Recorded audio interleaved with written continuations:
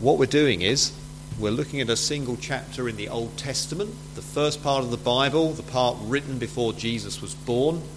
We're about 1,000 years before Jesus. And I'm going to read from that chapter now. So I'm going to read from 1 Samuel chapter 4. It's on page 269 in the Bibles here at church. 1 Samuel and chapter 4.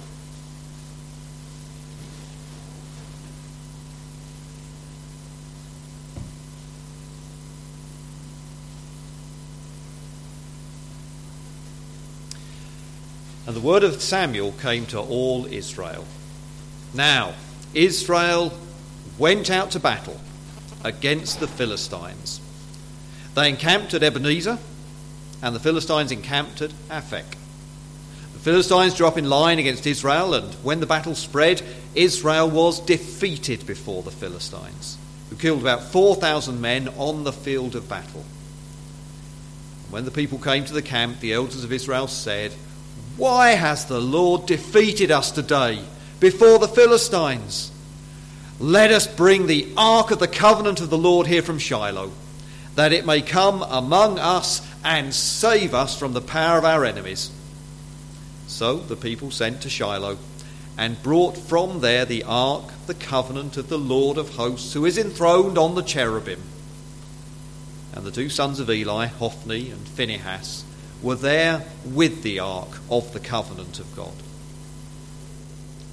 As soon as the ark of the covenant of the Lord came into the camp, all Israel gave a mighty shout, so that the earth resounded. And when the Philistines heard the noise of the shouting, they said, "What does this great shouting in the camp of the Hebrews mean?" And when they learned that the ark of the Lord had come to the camp, the Philistines were afraid, for they said, "A god has come into the camp." And they said, "Woe to us! For nothing like this has happened before. Woe to us! Who can deliver us from the power of these mighty gods? These are the gods who struck the Egyptians with every sort of plague in the wilderness. Take courage and be men, O Philistines, lest you become slaves to the Hebrews, as they have been to you. Be men and fight." So the Philistines fought, and Israel was defeated. And they fled, every man to his home. And there was a very great slaughter, for 30,000 foot soldiers of Israel fell. And the ark of God was captured, and the two sons of Eli, Hophni and Phinehas, died. The men of Benjamin ran from the battle line and came to Shiloh the same day, with his clothes torn and with dirt on his head. When he arrived, Eli was sitting on his seat by the road, watching, for his heart trembled for the ark of God. And when the man came into the city and told the news, all the city cried out. And when Eli heard the sound of the outcry, he said, "What is this uproar?" And then the man hurried and came and told Eli. Now Eli was 98 years old, and his eyes were set so that he could not see. And the man said to Eli, "I am he who has come from the battle. I fled from the battle today." And he said, "How did it go, my son?" He who brought the news answered and said, "Israel has fled before the Philistines. And there has also been a great defeat among the people. Your two sons also, Hophni and Phinehas, are dead, and the ark of God has been captured." As soon as he mentioned the ark of God, Eli fell over backward from his seat by the side of the gate, and his neck was broken, and he died, for the man was old and heavy. He had judged Israel 40 years. Now his daughter-in-law, the wife of Phinehas, was pregnant, about to give birth. And when she heard the news that the ark of God was captured and that her father-in-law and her husband were dead, she bowed and gave birth, for her pains came upon her. And about the time of her death, the women attending her said to her, "Do not be afraid, for you have borne a son." But she did not answer or pay any attention. And she named the child Ichabod, saying, "The glory has departed from Israel, because the ark of God had been captured, and because her father-in-law and her husband, and because of her father-in-law and her husband. And she said, the glory has departed from Israel, for the ark of God has been captured. May God bless to us his word, help us to learn from it. So, evening sermon, this sermon now, part 2, of a look at 1 Samuel 4. I said that in looking at this Old Testament story from 3,000 years ago, golly, suddenly shortened history, our particular topic would be people living in an imaginary world. Imagination, given to human beings by God. Imagination, of course, very powerful thing. It served us, servant human beings, in so many remarkable ways. The things we've done, the things we've designed, the things we've written, the things we've sung.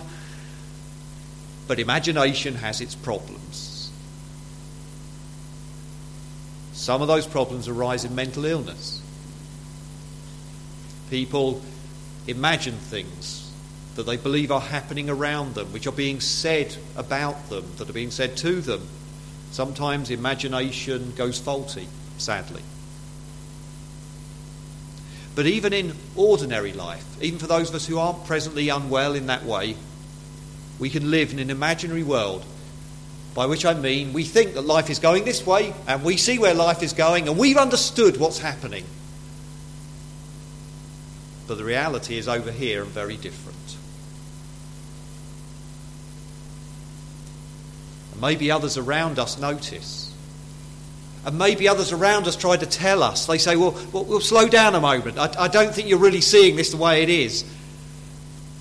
But maybe we don't listen. We live in an imaginary world. 1 Samuel 4 has a strong feeling of that about it. It's a sad tale. It's a sad tale of a family gone bad. It ends in tragedy. But it has this sense of people not seeing what's happening. So we're going to look at the verses from 12 onwards in particular. But as with this morning, I'm going to start with a little bit of background and then we'll go through that story. At the heart of the tale, when we come into these verses, is a man. A big man. In more than one sense. His name is Eli. He's an elderly man by this time.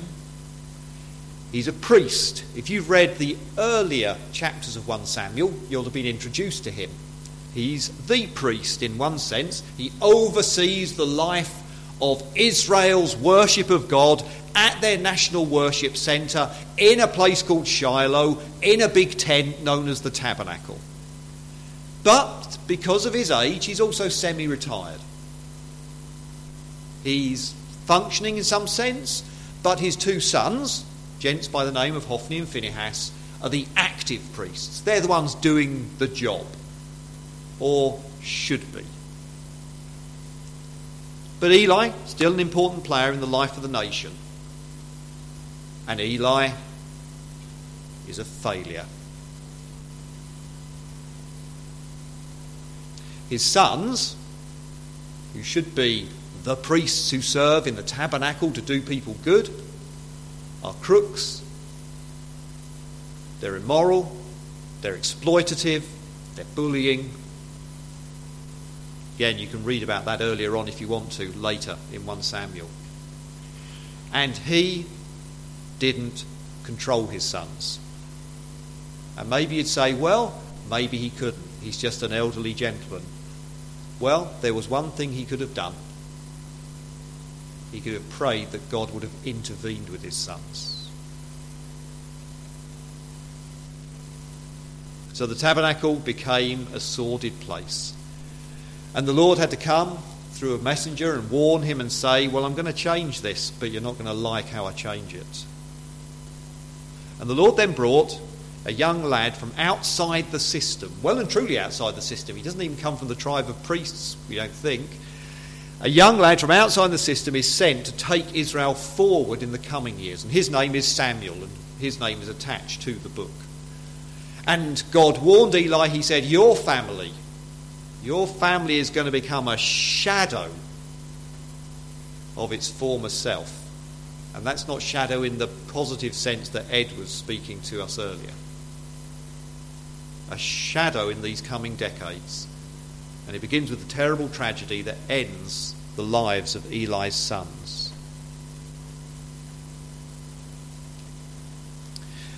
Now, as we saw this morning in introducing it, Israel are at war. They're at war with a nation known as the Philistines, centre on 5 great lords in a confederacy. They're down on the southwest border of Israel.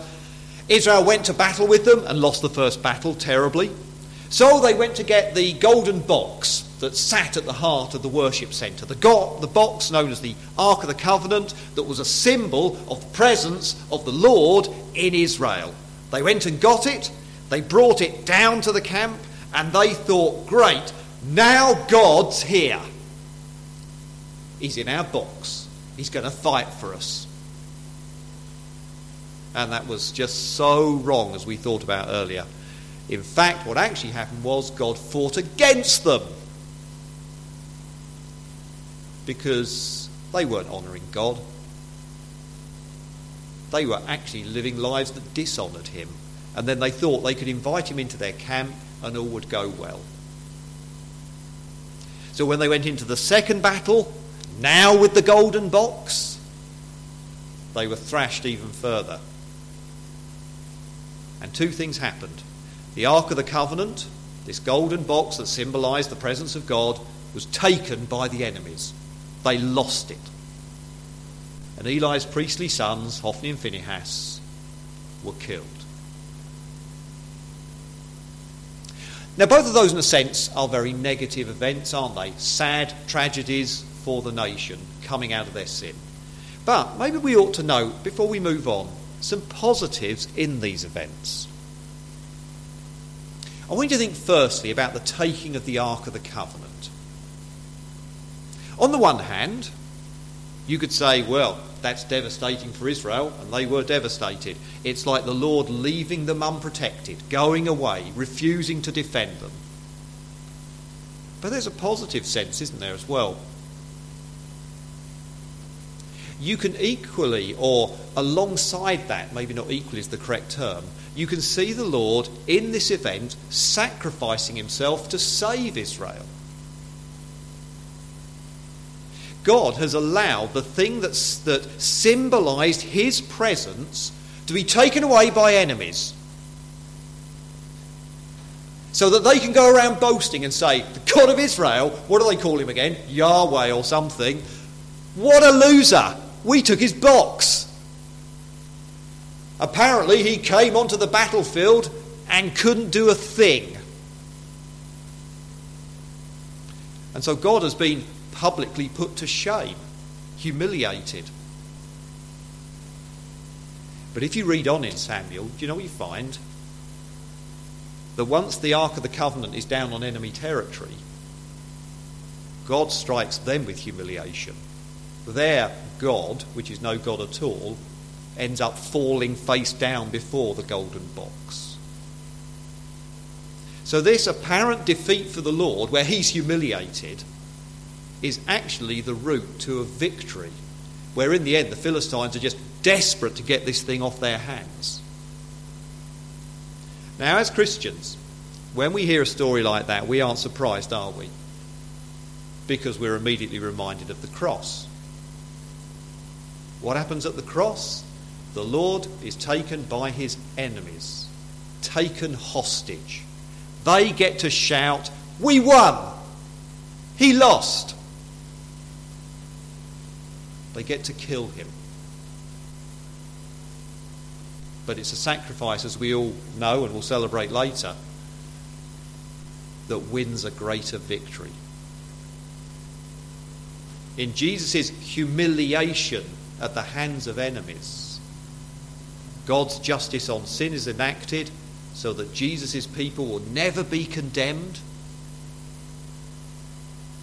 and the Lord's sacrifice becomes the Lord's salvation for his people.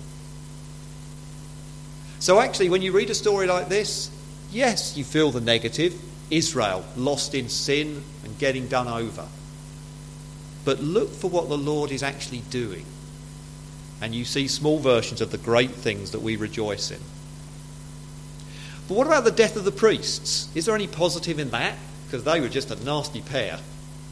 Well, it is negative in many ways to think of their story, and it testifies to the Lord's anger with sin, certainly, very dramatically. And if you play with sin, it always destroys you in the end. You never escape.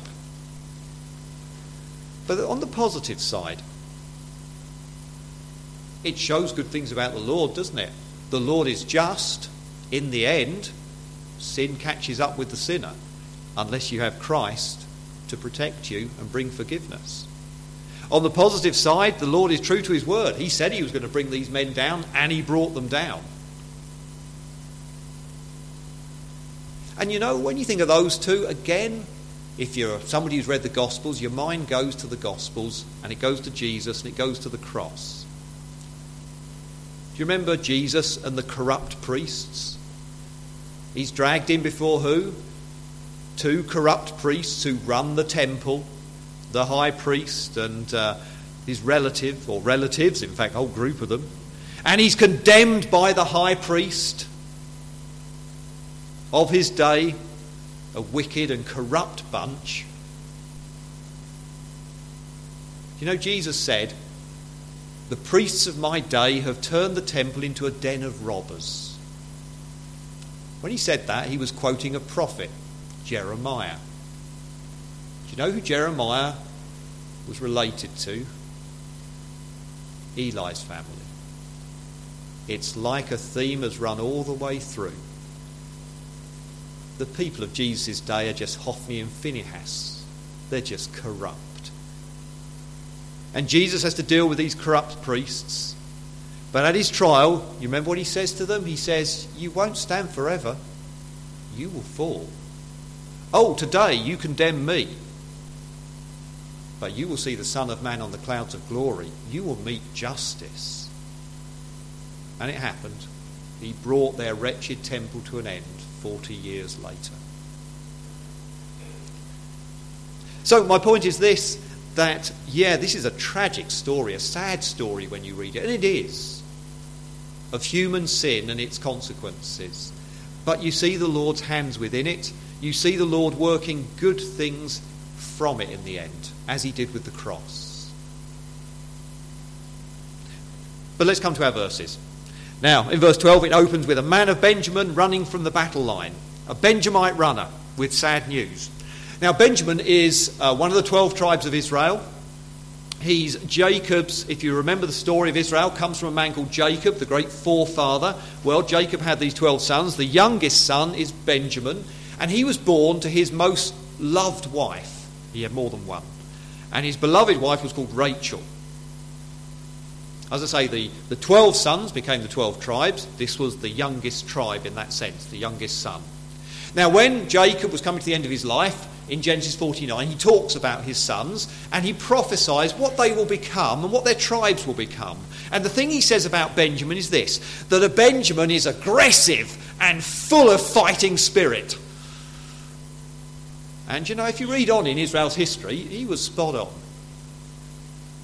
Proved true. But not always to good effects, because in Judges, well, the tribe is nearly annihilated when they try to fight everyone else. You know, it's like, I don't know, one of these people sort of in a group who decides that in a drunken state he can take on everyone. Well, Benjamin tries to take them all on and fails. Nearly gets annihilated. So it's not all goes well. They survived only because the other tribes showed them mercy. So there's a link here back to the book of Judges, actually. But I think the writer is including this detail, saying a man of Benjamin ran. Because, I mean, he could have just said a messenger turned up, couldn't he? He didn't have to tell us he came from Benjamin. But I think he's told us this for a reason. In fact, I think he's told us this for more than one reason. I think at the simplest level, you know it's bad if a Benjamite tells you they've lost. Whoever's going to stay on the battlefield, it will be a Benjamite. So if a Benjamite turns up looking a right mess saying, I legged it from the battlefield, you know it's bad. But secondly, beyond that, I think it's pointing us forward to the next phase of the story. Because if you know how Samuel's going to go on, it will be a man from Benjamin who becomes the first king. I mean, if you want to, you can play with your imagination for a moment, since we're talking about imaginations, and you could imagine to yourself that this messenger could even be Saul, who becomes the king. But we don't know that. But there's a link. The writer's giving us a link that's going to take us forward into the next part of the story. Israel is changing. A Benjamite has arrived. But thirdly, and I think most importantly, having a Benjamite turn up and report the bad news fits with what's going to happen to Eli's family. Because in these verses we hear echoes of the ancient tragedy of Benjamin's own mother. Now let's carry on with the story. Verse 13. Eli is there, sitting, waiting for news. He wants to know what's happened to the ark of God, and it says he fears the worst. He's worried. He thinks this day has gone badly. He's every reason to think that. He knows that the Lord is not on Israel's side. He knows what his sons have been. He knows this is a disaster waiting to happen. Well, when the news arrives, firstly, the town is in dismay. Everyone in Shiloh is understandably upset about the disaster. Many maybe have lost their own sons, their own husbands in the battle. They're in dismay. And verses 14 and 15, it says, cries go up, but Eli, he doesn't know yet. He's elderly, very elderly. He's blind. And so he has to say, well, what is it? What's happening? Now, the Benjamite didn't go to him first, which is a little bit odd, isn't it? Because you'd think he would go to him first as sort of the big man in the town. But he didn't go to him first. But now the soldier comes to him in verse 16 and explains, I'm fresh from the battle, and here's the news. And you hear how he approaches it, don't you? First of all, he says, we lost. And then he sort of does the slightly worse news. We lost badly. There were many killed. And then he goes to worse news. And about your boys, your sons, they're dead. And then worst of all, and we lost the ark. I wonder if that's why the messenger didn't go first to Eli. Back in chapter 3, when Samuel has bad news for him, he's scared stiff of telling Eli the bad news. Maybe this messenger is similar. But if so, verse 18 adds to the picture as a sad scene as it continues to unfold. Because what happens, as soon as he mentioned the ark of God, Eli fell over backwards from his seat by the side of the gate, and his neck was broken and he died, for the man was old and heavy. Eli is creaky, Eli is heavy. Even the heaviness, there's something that concerns you in being told he was heavy, not in the sense of it's a big criticism of people who are heavy or something, but if you know earlier on, one of the problems with his sons was that they were constantly stealing the best food for themselves in the tabernacle, and Eli at one point is accused of benefiting from their conduct. Well, this big man, the shock hits him so hard, he falls, and his neck snaps. What a story. Father and son, dead on the same day. But as the writer says, it's not their death which actually caused him to fall. It was when he knew that the ark had gone. At the end of verse 18, it says this: he had judged Israel 40 years. We were never told before that Eli was a judge. Not till this point. We knew he was a priest. We knew he was important. We were never told he was a judge. A judge in Israel was supposed to bring justice to the land. He was supposed to bring protection to the land. He was supposed to bring direction to the land. And now suddenly at the end of his story we're told that he was a judge 40 years. And on his watch the tabernacle was trashed, the ark was lost, the army was smashed, and the Philistines were ragingly victorious. So when the writer adds at the very end of the story, and he was a judge 40 years, you suddenly realise the depth of Eli's ruin. Only at the end are we told, and it magnifies the degree of failure. He never judged his sons, as he should. He failed to judge for Israel, as he should. He couldn't judge the Philistines and save Israel, as he should. And now he's lost the ark, and that's his legacy. Scares you, doesn't it? What do you want your legacy to be? How do you want to be remembered? If your life came to an end, what would people say?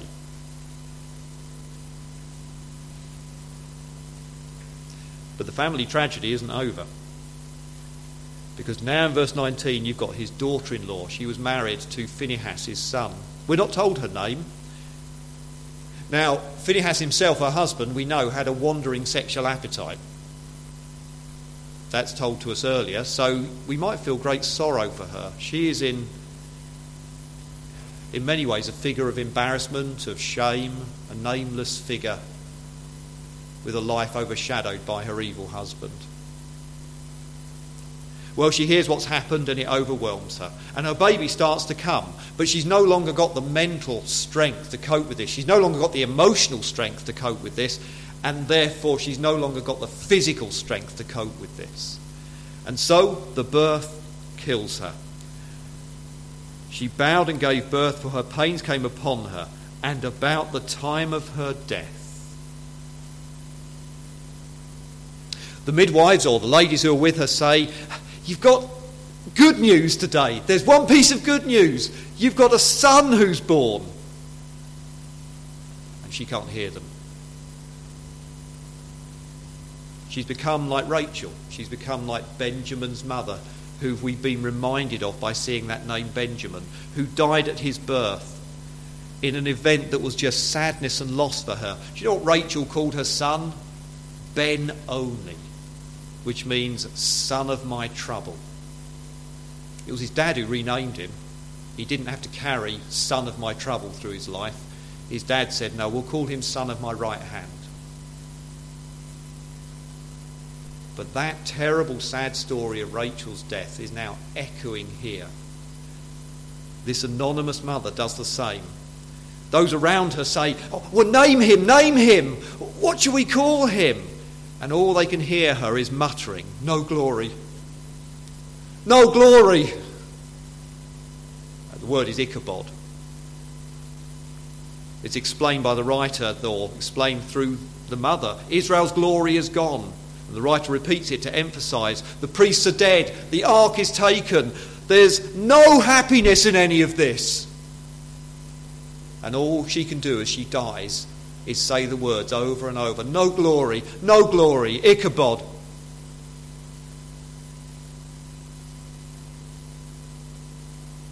The dying woman cries, "The glory is gone from Israel, the ark is taken." Just picture the pain of this scene. Let it seep into your imagination. A woman whose strength is fading, her voice may be a whisper, and over she's crying about the loss and shame she feels. A heartbreaking tale of a crashed family. You know, Eli's family on the surface looks so successful. Eli was the judge of Israel 4 decades. His sons led the tabernacle. They were well-fed people, feasted to their heart's content. Even in crime they seemed to succeed. They ruled others with bullying strength. They took what they wanted. The men had whichever woman they wanted. I don't know, maybe this unnamed woman even accepted her husband's behaviour because she got a good life out of him. I don't know. Maybe she hated his guts. But either way, the writer says it was all rotten in the end. This family thought they could despise the Lord and keep coming out well, only in their imagination. They lived in an imaginary world where sins never caught up with them. But sin always catches up with you. Always. Unless you have it dealt with by the Saviour, Jesus Christ. The reality is that sin left to itself, where you're never made clean from it by Christ, that sin in the end shreds you. And it did this family. It's a sad tale. What can we learn from it? Number one, let's learn not to do what they did, not to live in an imaginary world. Think of this sad woman for a moment who died. What does she say? She says, the glory has gone from Israel. And she says it because her husband has died, her father-in-law has died, and the ark has been taken. But you know, even in that comment, she's missed the whole thing. She's missed the true story. Because the fact is, the glory had long gone from Israel. It didn't go this day. This day just summarised what had been true for year after year of her husband's priestly rule. The tabernacle was a dead shell, a dark place. It said earlier in Samuel, no one heard from God. You know the famous story in the earlier chapter where God calls to Samuel and he goes through to Eli and says, I heard a voice in the tabernacle. What was it, you? Does Eli say, no, but I think it could be the Lord? No. First time he says, that wasn't me, go back to bed. Because Eli doesn't expect the Lord suddenly to speak. It takes 3 hits before finally he says, oh, hang on, I have a different answer. The tabernacle's been dead a long time. You know, Exodus 40, we're told that when Israel was travelling through the wilderness, the glory of the Lord would descend on the tabernacle when it stopped, and it would rise up as a cloud to lead them on. That cloudy glory which directed the nation has not been seen in Shiloh for many years. It's summed up with Eli's blindness. The tabernacle was a dark world, lacking glory in every sense. So the first lesson here is this. Be careful. It's easy for us to get ourselves into a state of mind where we know what's happening, we see life, we get the way life is working. And we have to be careful that we haven't created a false little imaginary world that we're living in and we're not seeing the truth. Remember this sad family. They had their life. And then they woke up and realised it wasn't true. Linked to that, always see where sin leads. Earlier on, in a number of moving ways, we were reminded that the Christian path is a hard path. And it is. It affects all of us in different ways, the difficulties, but it's a hard path. And the devil whispers to you, there is an easier way. I can give you a better life. Look around you.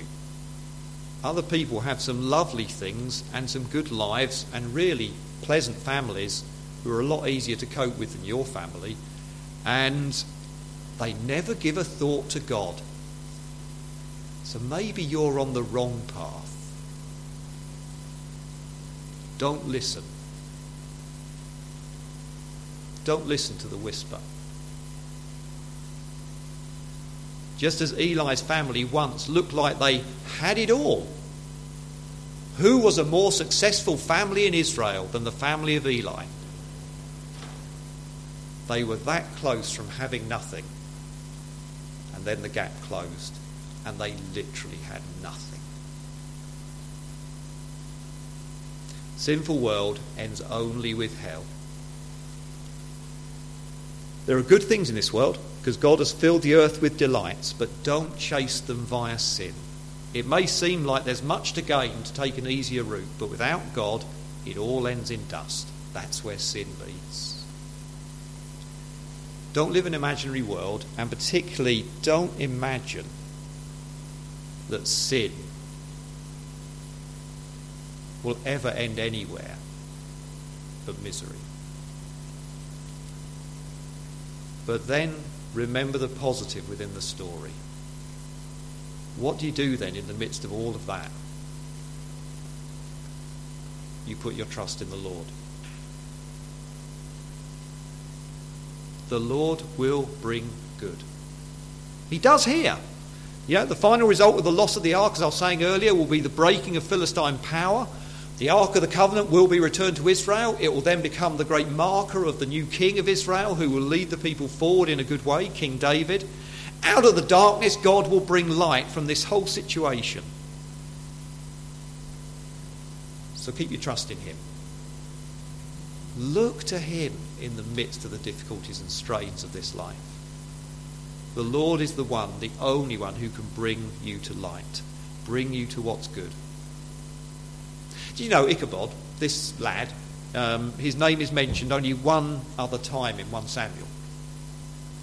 And it will be mentioned when, interestingly enough, it's to do with the tribe of Benjamin again. It will be when one of the most famous sons of Benjamin gives the Philistines a thorough beating in a commando raid, because God turns up to help him. The man is called Jonathan, and it's in chapter 14.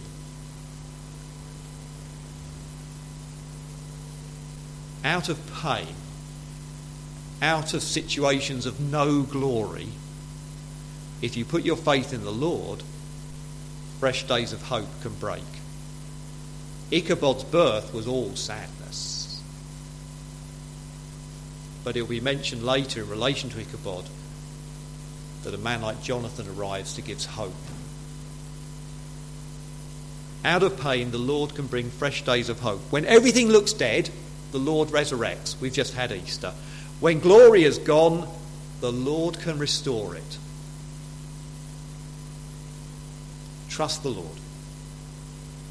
With your own life, trust the Lord.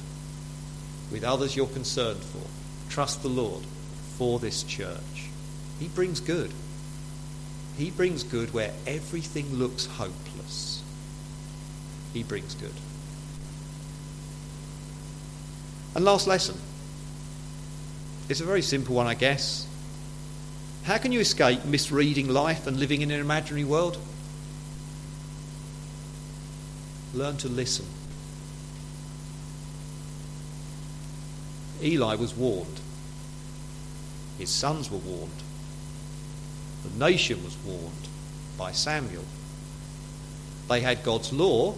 It warned them. They had God's prophecies. They warned them. But no one listened because they lived in their little closed bubble where they knew how life played. It says to us, don't do that.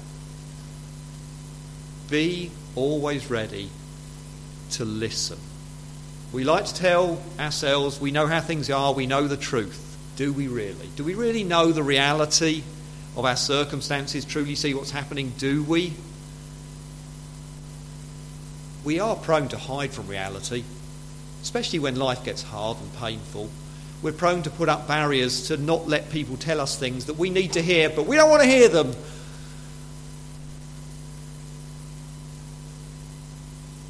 A Christian should be the sort of person that another Christian can go to and say, I've got to tell you something. And it's not going to be easy, but I've got to tell you. Are you like that? Are you ready to listen?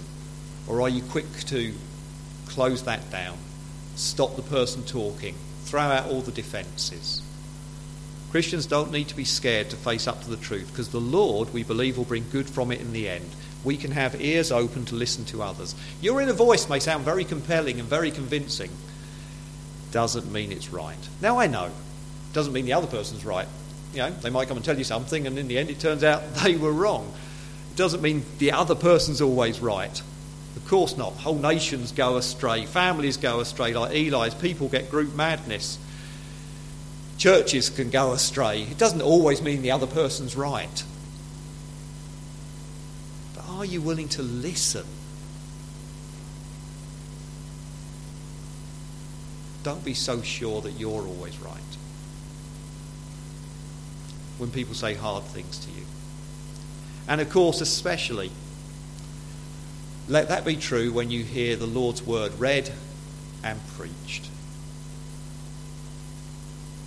There is, in the end, one, and only one, fully trustworthy voice in this world.